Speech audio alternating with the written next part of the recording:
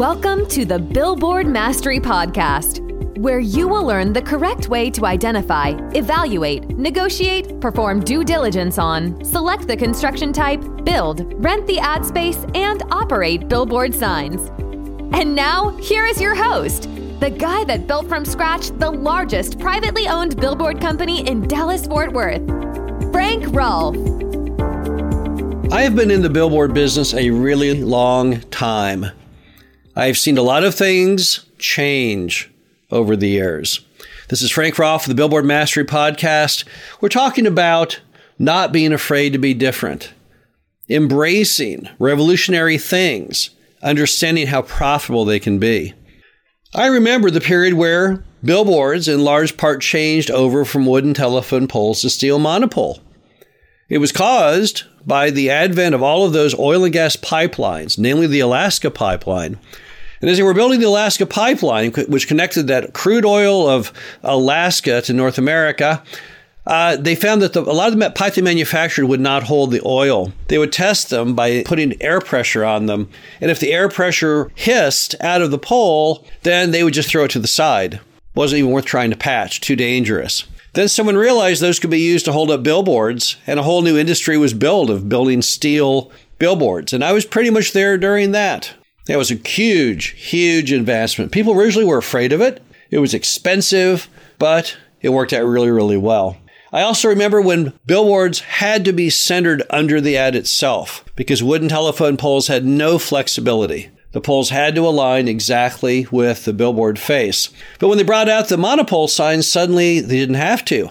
You could have the pole go up and then the sign face could attach to the very edge of that pole.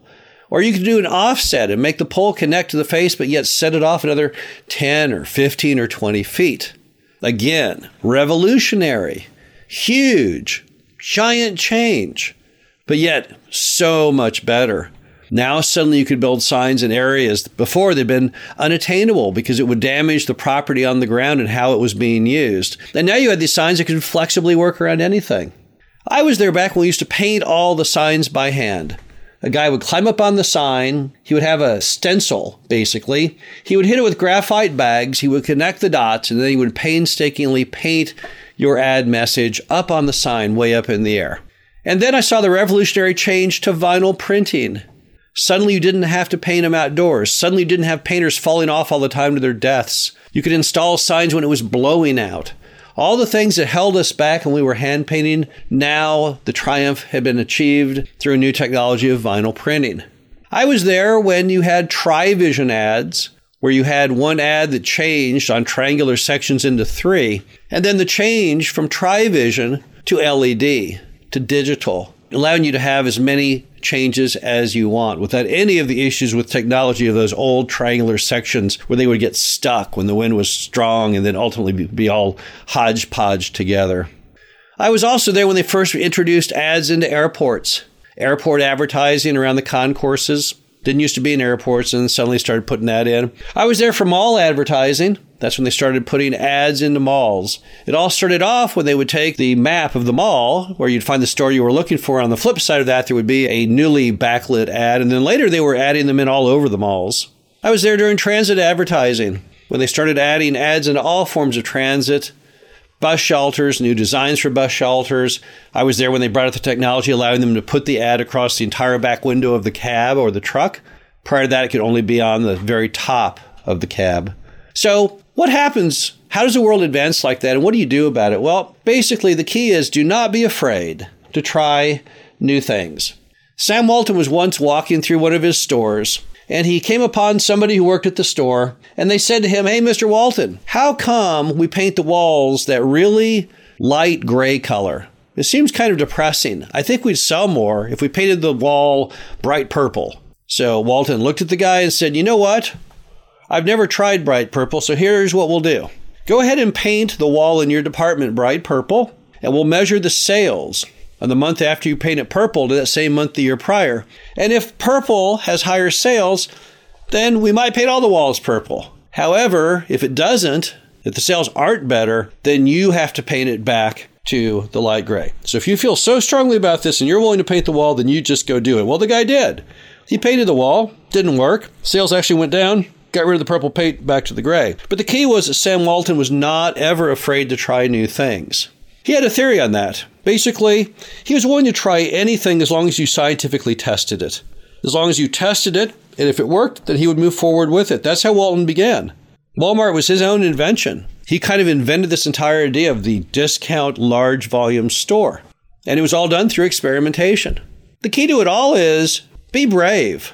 Try new things all the time.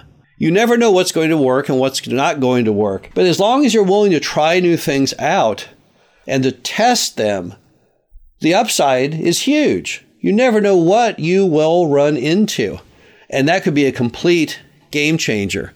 But one word of caution, don't overcommit to this new concept. You notice when they brought out, for example, airport advertising, it was a regular billboard company that did that because they didn't know if it would really work. So no one wanted to establish their own company just to do airport advertising. It took a big company that was willing to take losses if it didn't work to put those ads in.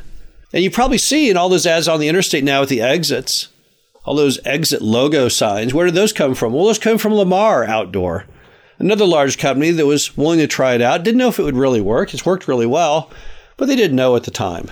But when you try something new, you have to embrace the fact it may not work. But the key is, it's okay if it does not. It's not any reason for embarrassment. Most of the great inventions in America started that way, as an idea, an unknown idea that people would test and see if it would work out. If it does work out, there's huge profits to be harvested from that. If it doesn't work out, well, you tried, you learned from that. You might come out and try it again in another form, but the key is to be brave. Don't be afraid to make mistakes. Everyone makes mistakes. It's probably a bigger mistake not to try new things. This is Frank Rolfe, the Billboard Mastery Podcast. Hope you enjoyed this. Talk to you again soon. Thank you for listening to the Billboard Mastery Podcast. Be sure to visit us at www.billboardmastery.com, where you can find past episodes of this show, plus an array of information to help you successfully build, buy, and operate billboard signs.